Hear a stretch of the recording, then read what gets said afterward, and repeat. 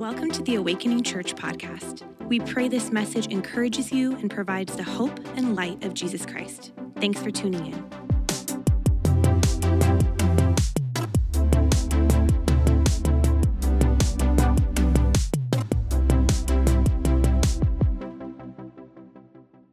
Welcome. If you're new, my name's Ryan. We're thrilled to have you join us today. And today we're kicking off a series, as you've heard, called When We Pray. Why don't you go ahead and say that to your neighbor, when we pray. Now say it with conviction to your other neighbor, when we pray. Notice that it isn't if we pray. It's like, maybe if you're going to pray, maybe, or should you pray, like this heaping guilt. Well, you should, you ought to, but when we pray, and can you turn me down in the house? I'm a little loud. I'm going to get louder, and I don't want to annoy everyone. Thank you.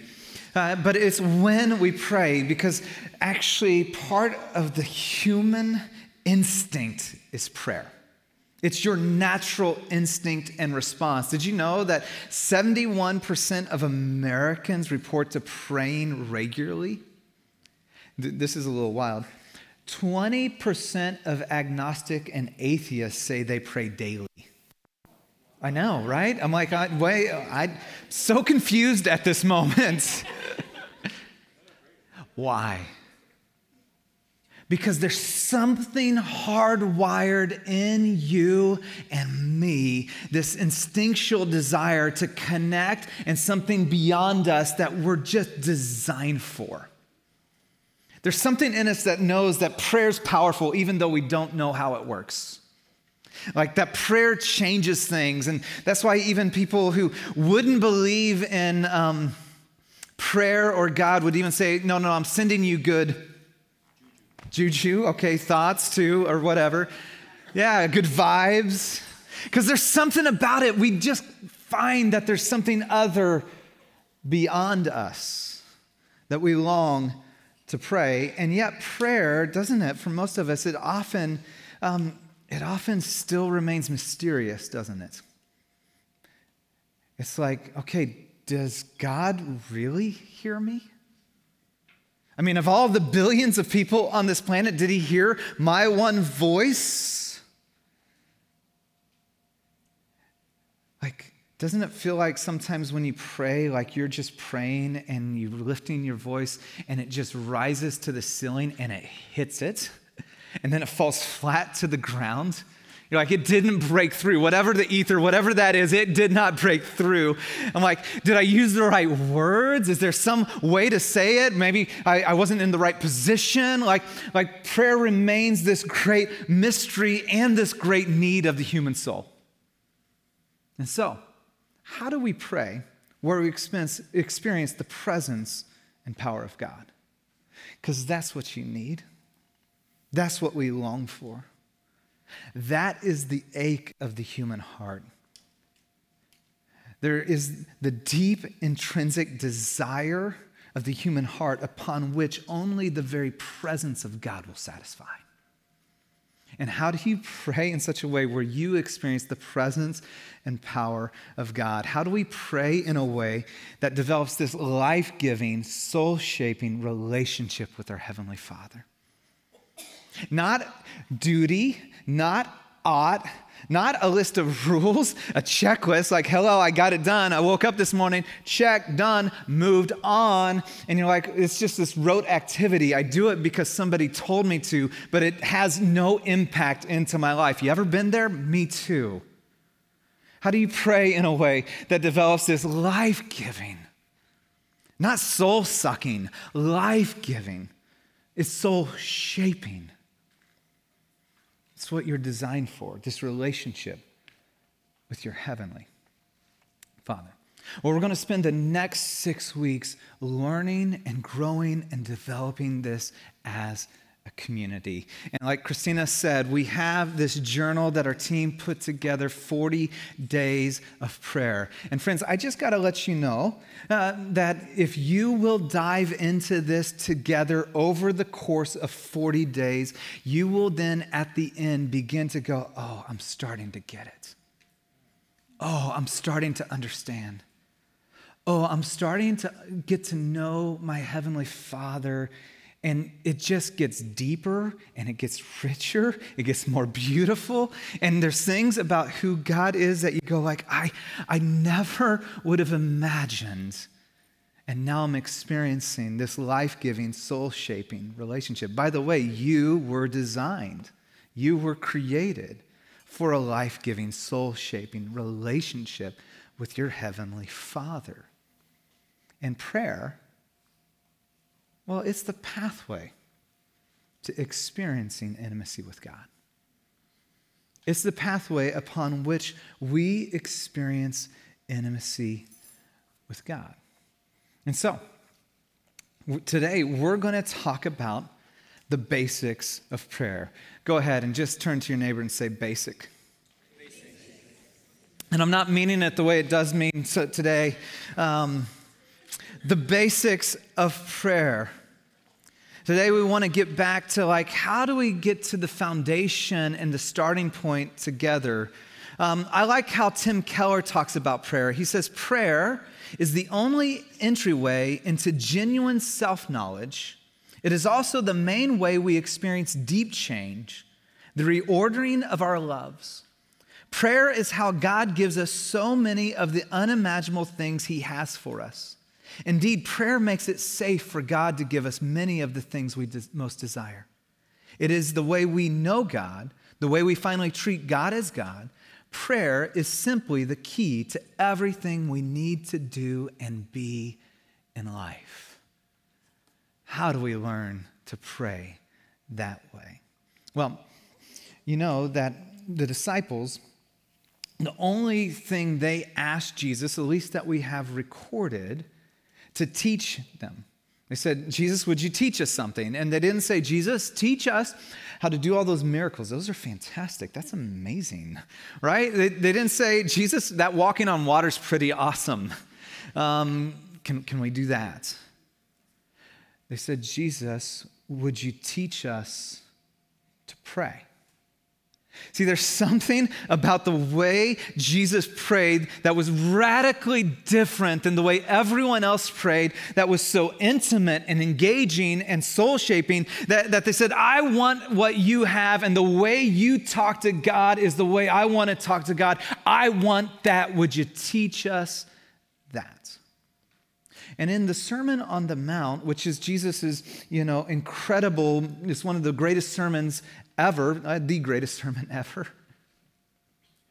The lion's share of the sermon, Jesus is talking about prayer and life in the kingdom of God and this relationship with your Heavenly Father. And in it, he begins to explain the basics of prayer, of this foundation of how do we do this? How do we engage in this ongoing love relationship with our Heavenly Father? If you got your Bibles, would you open up to Matthew chapter 6, verse 5. Matthew 6, verse 5.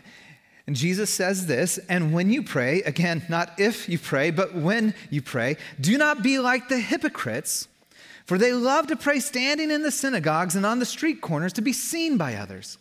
Truly, I tell you, they have received their reward in full. But when you pray, go into your room, close the door, and pray to your Father who is unseen. Then your Father who sees what is done in secret will reward you. And when you pray, do not keep on babbling like the pagans, for they think they'll be heard because of their many words. Do not be like them, for your Father knows what you need before you ask them. All right, here's what I want to do with our time. I want to first declutter prayer. Jesus is going to tell us actually a couple of ways not to pray.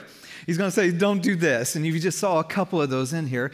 And then give us some really practical steps to begin developing intimacy through prayer with God. What are some real practical ways that we can take steps today? All right, so decluttering prayer. Where does Jesus say, hey, let's drop the baggage off that we have with prayer? The first is prayer is not a performance. It is not a performance. It says, when you pray, do not be like who? Anyone?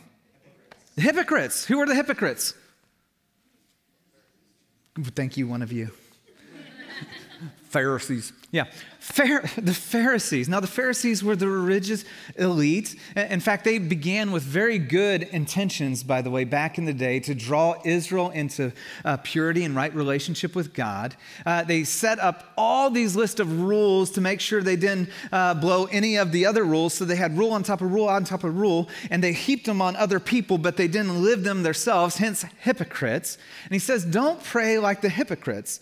Now, in the ancient Jewish day, a devout Jewish man, he would first wake up in the morning and quote the great Shema, "Hear, O Israel, is the Lord your God," and the Lord is one. And then he would quote that in the evening, and then there would be 3 specific times throughout the day that they would pray. And often they would be praying, very scripted out or written prayers back to God. Now, a Pharisee would be in full garb, very ornately dressed to show the sign of their kind of piety and who they were. And during those times of prayer, they would make sure they were in a very public place. Because, by the way, not everybody prayed 3 times a day, and life was busy and full, and there's lots of people going about their day and work and all these sort of things. And so they would stand on the street corner, "Oh Lord," and they would pray out loud so everyone would see them. And Jesus is saying, don't be like that. Don't be like that.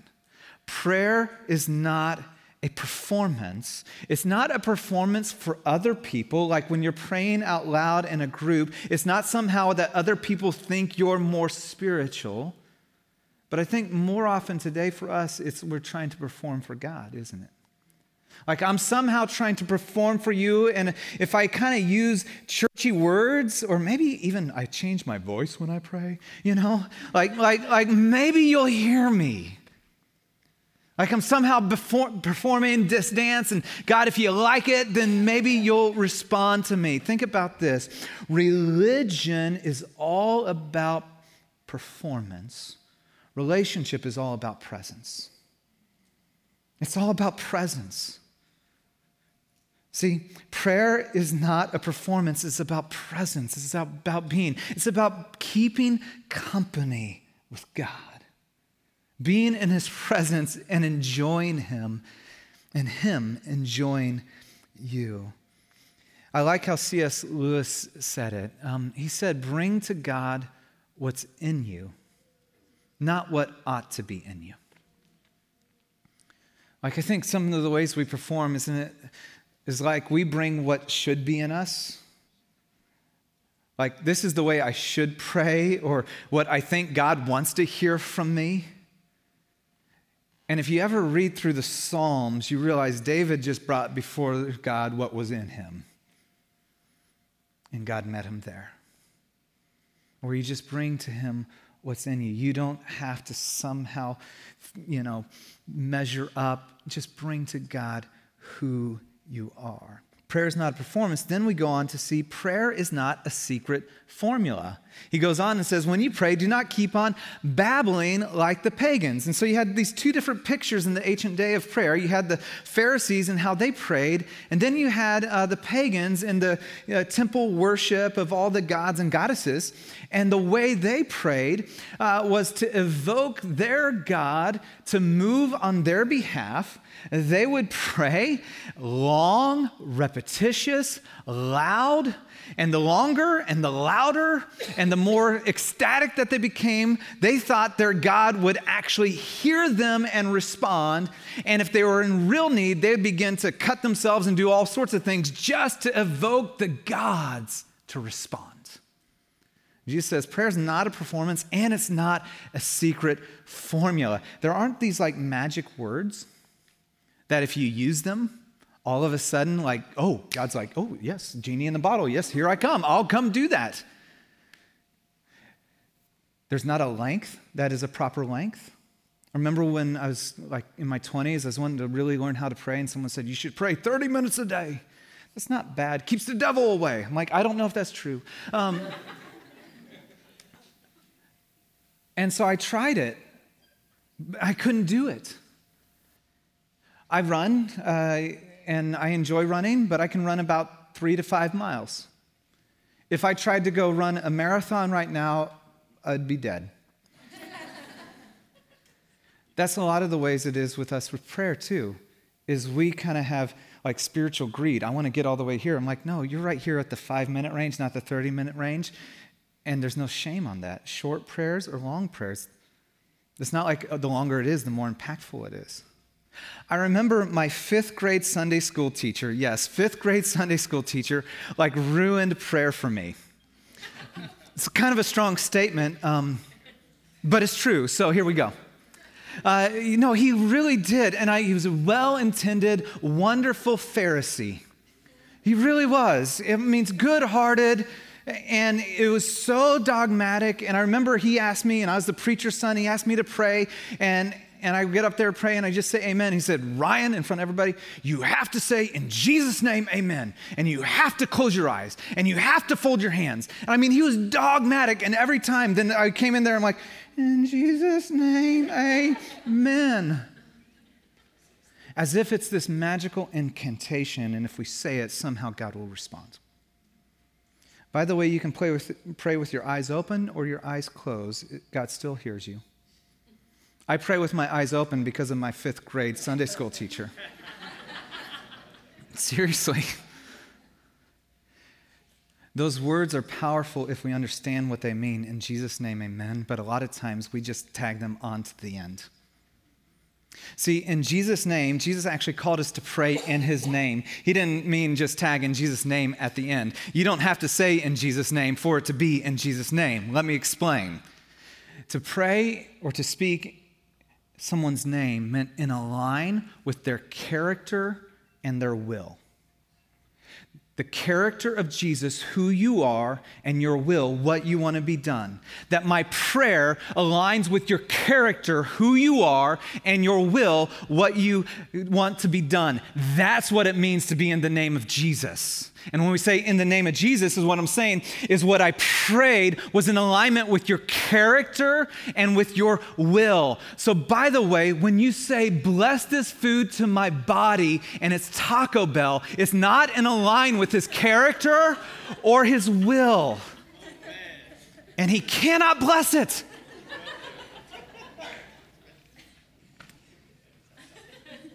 I'm sorry. God just says, nah.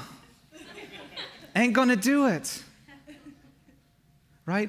It's in his name, his character, and then amen. Let it be so, is what the amen says. Let it be so. May it come about. I've prayed this prayer and I've thought about it. It's in line with your character, your will, and who you are.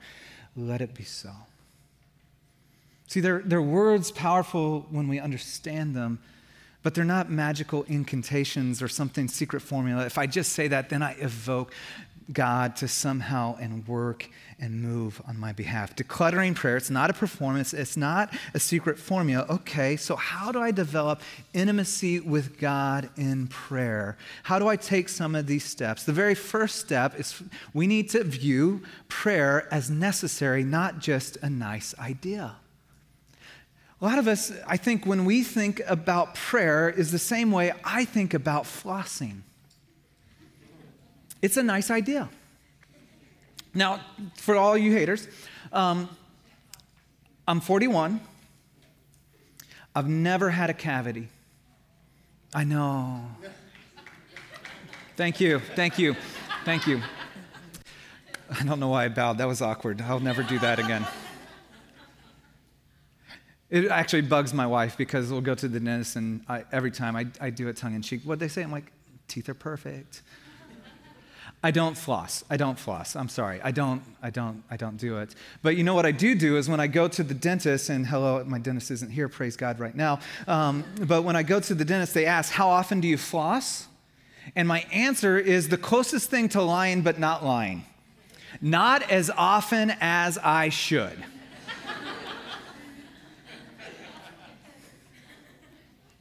Which is true. And that's kind of how we think about prayer. When it comes up, and even this conversation, there's like a little bit of a wave of guilt that comes over us because it's like, oh, I know I should. Not as often as I should. The first step into really beginning to develop prayer in this intimate relationship is we begin to shift, oh no, it's necessary. It's not just a nice idea. Do you know Jesus said, when you pray, when you pray, when you pray, not if you pray? That this is, again, it's the pathway. It's a pathway to experiencing intimacy with God. And Jesus, God himself in flesh. Notice this. Like even when his life got busy, especially when his life got busy, he carved out time for prayer because he knew it was necessary. Notice this. Luke 5:15 says, yet the news about him spread all the more, so crowds of people came to hear him and to be healed by their sickness. But Jesus often withdrew to lonely places to pray. Jesus gave a special time to prayer when life was unusually busy. I just wonder what would happen and change in your life, because what happens is when life gets unusually busy, prayer is way off the table, right? It is for me. So if we understood, oh, I have a good, loving Heavenly Father who knows all things, who's all powerful, who understands my day, who has already seen what's going to happen in my day, wants to prepare me, wants to speak to me, encourage me, equip me. And if I stop and I meet with him, he may just want to move in my life to prepare me and use me for the day ahead. See, we've got to begin viewing prayer not just as a nice idea, but necessary. And then how we approach God. You approach your Heavenly Father who loves you. Let me ask you, who do you pray to when you pray? I mean, like, what picture comes to your mind?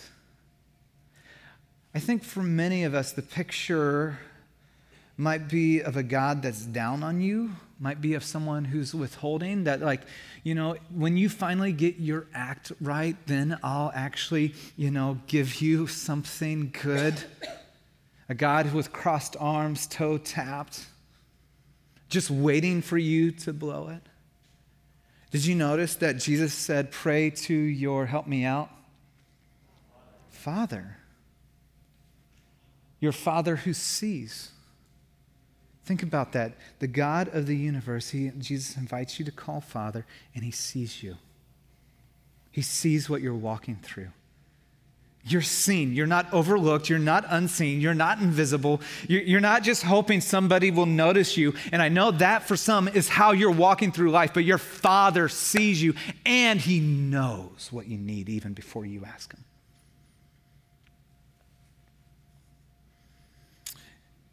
We take this for granted often in our day. In Jesus' day, the Jewish idea of God, and especially the name of God, was so sacred, so holy, you wouldn't even utter it. And for Jesus to then call God as Father was scandalous to them. He said, when you have God as your Father, what that means is you have access, the way a daughter or son has access to a father.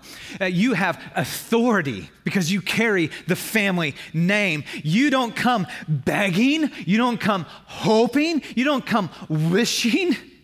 You come to a father. In fact, a little bit later on, Jesus would say this in the Sermon on the Mount, because I think our tension then with Father, isn't it true that like we have earthly fathers, and many have had earthly fathers who have let us down, who have hurt us, who've wounded us, who've been absent or abusive. And our picture of God gets wrapped up into that brokenness. And I love how Jesus then paints our Heavenly Father. Notice what he says. He says, which of you, if your son asks for bread, will give him a stone? Not many of you. If he asks for a fish, will give him a snake? Most of us wouldn't, and the ones that would should go to jail. It's a true story. If you then, though you are evil, know how to give good gifts to your children. If we as human parents, broken, and most of us know how to give good gifts to our kids, notice this, how much more? What if in your mind, when you approach your Heavenly Father, you understood that you approach the God of the how much more, not the God holding out on you, the God who says, I have how much more. If you think the best version of an earthly parent that you could come up with, God is how much more. He is your perfect Heavenly Father. How much more will your Father in heaven give good gifts to those who love Him? See how that changes? When you approach that God, think about this. When you pray, you come. Listen, next slide. You come as wholly accepted. You don't have to earn it. You don't have to try to get it. You don't have to somehow eke your way. You're fully loved. Nothing you can do will ever change that reality. You're cherished. Daughter, son of a good and loving Heavenly Father, think about this, who delights to hear your voice and loves to give you good gifts. That's who you approach. And so, how do we develop intimacy with God? We begin to understand it's necessary, not just a nice idea. Approach our Heavenly Father who loves us. And then we have to set aside a specific time and a sacred space. Notice Jesus said, but when you pray, go into your room, close the door, and pray to your Father who's unseen. Then your Father who sees what's done in secret will reward you. Set aside a specific time and a sacred place. Jesus modeled this.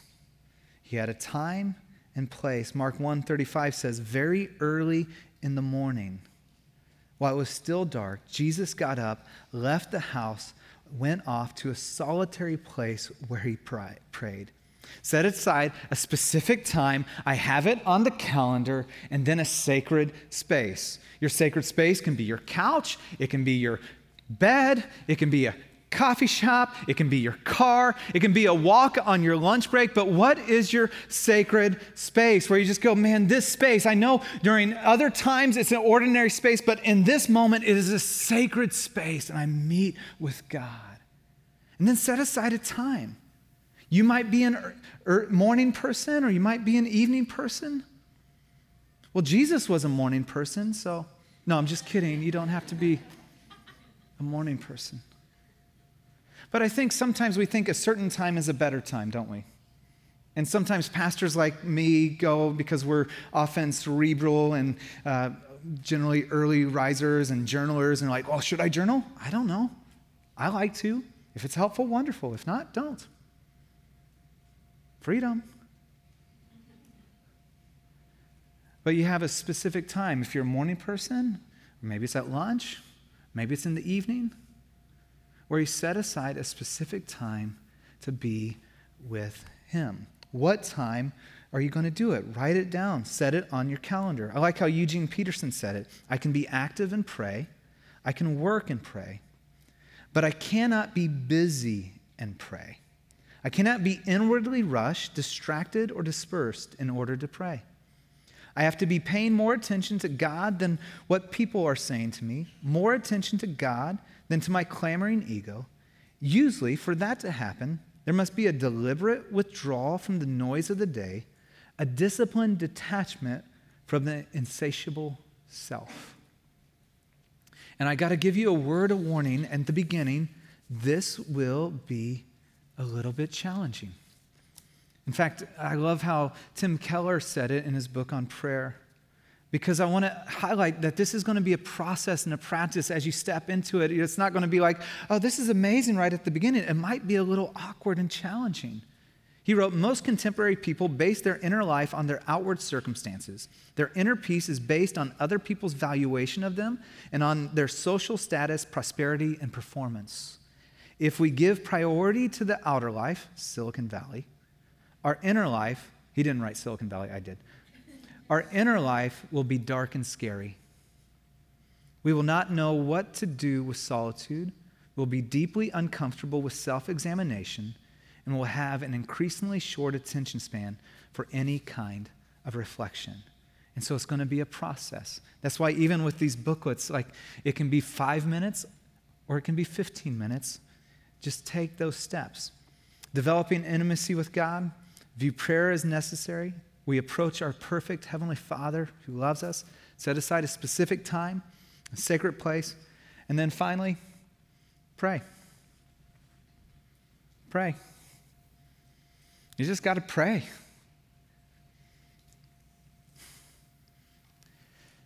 You can read about prayer. You can come listen to sermons about prayer. You can find the best podcast on prayer. And yet, you will not develop intimacy with God until you start praying. Now think about this. Imagine if we were friends. And imagine if the only time I talked to you was about every 3 to 4 weeks when life was going really badly and I just needed something from you. How good of a friendship would we have? Imagine just maybe if you don't have kids, if that's your relationship with your kids. How good of a relationship would you have? No. Me and my kids, if they only come what need, I want so much more, but I'm going to meet them in their need. See, part of the process is just beginning that conversation, beginning that relationship, and starting to get to know God and developing that. And that just begins with a consistency. That's why we're doing 40 days. We have it all outlined so you can just take that step together as easy as possible. Would you join us?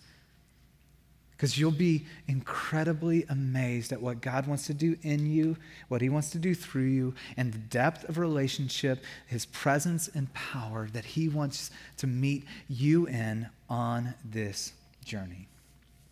And so, I like how Richard Foster says it as we take steps forward. He says, the same way a small child cannot draw a bad picture, so a child of God cannot offer a bad prayer. Take the pressure off. Just start. Take the pressure off and just start and begin to learn how to pray together. And so, here's how I want to close our time. Jesus, the disciples asked him, teach us how to pray, and he gave them the Lord's Prayer. And this is what comes directly next in the text on the Sermon on the Mount. I just want to take a moment and lead us in prayer. Not just talk about prayer, but lead us in prayer. Would you take a breath, keep your eyes open or closed. Jesus says, this then is how you should pray. And we'll be walking through each of these stanzas each day for the next week. But I just wanted to get our hearts oriented. We begin first with worship. Our Father in heaven, hallowed be your name. Literally, hallowed means let your name be sacred to me. I don't want to pull you down into my world. I always want to keep you in your proper place. And worship is ascribing proper worth to the greatness of who God is. Would you just begin by thanking God? Thank him for what he's done, where he's working, who he is.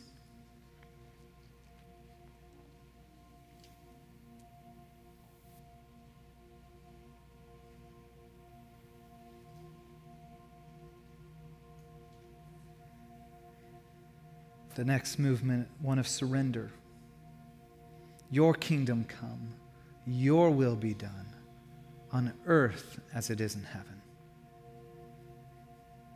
Would you just begin to pray that prayer, your kingdom done, your will be done, in my marriage, in my singleness, in my finances, in my workplace, in my thought life, as it is in heaven.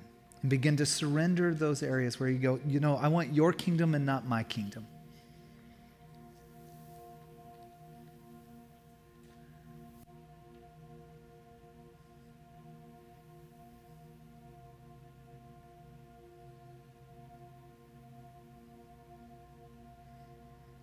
And then Jesus moves to requests. Give us this day our daily bread. What do you need today?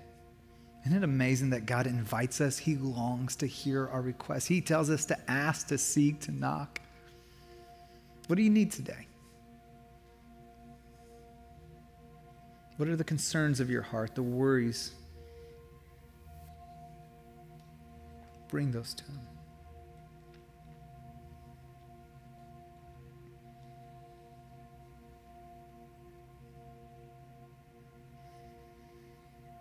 And then confession. Forgive us our debts as we also have forgiven our debtors. Some of you walked in with shame and baggage that He does not want you to live in. There is therefore no condemnation for those of us who are in Christ Jesus. Where you confess it, you say, God, would you forgive me? And you leave it at the cross and you walk out free.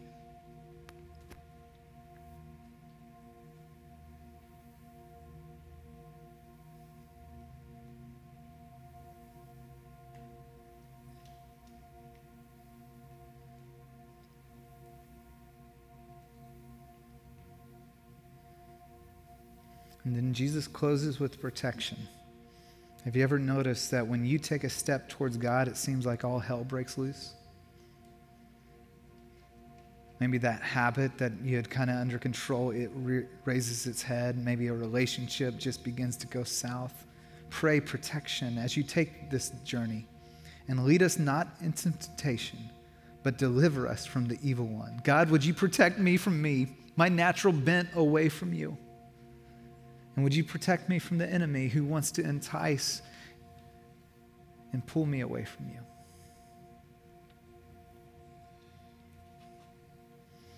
For yours is the kingdom and the power and the glory forever and ever. Amen. We hope you were blessed by this message. Please subscribe to our podcast for access to every episode as they're uploaded. And hey, we'd love to connect with you. Take a next step by filling out our virtual connection card at awakeningchurch.com/card.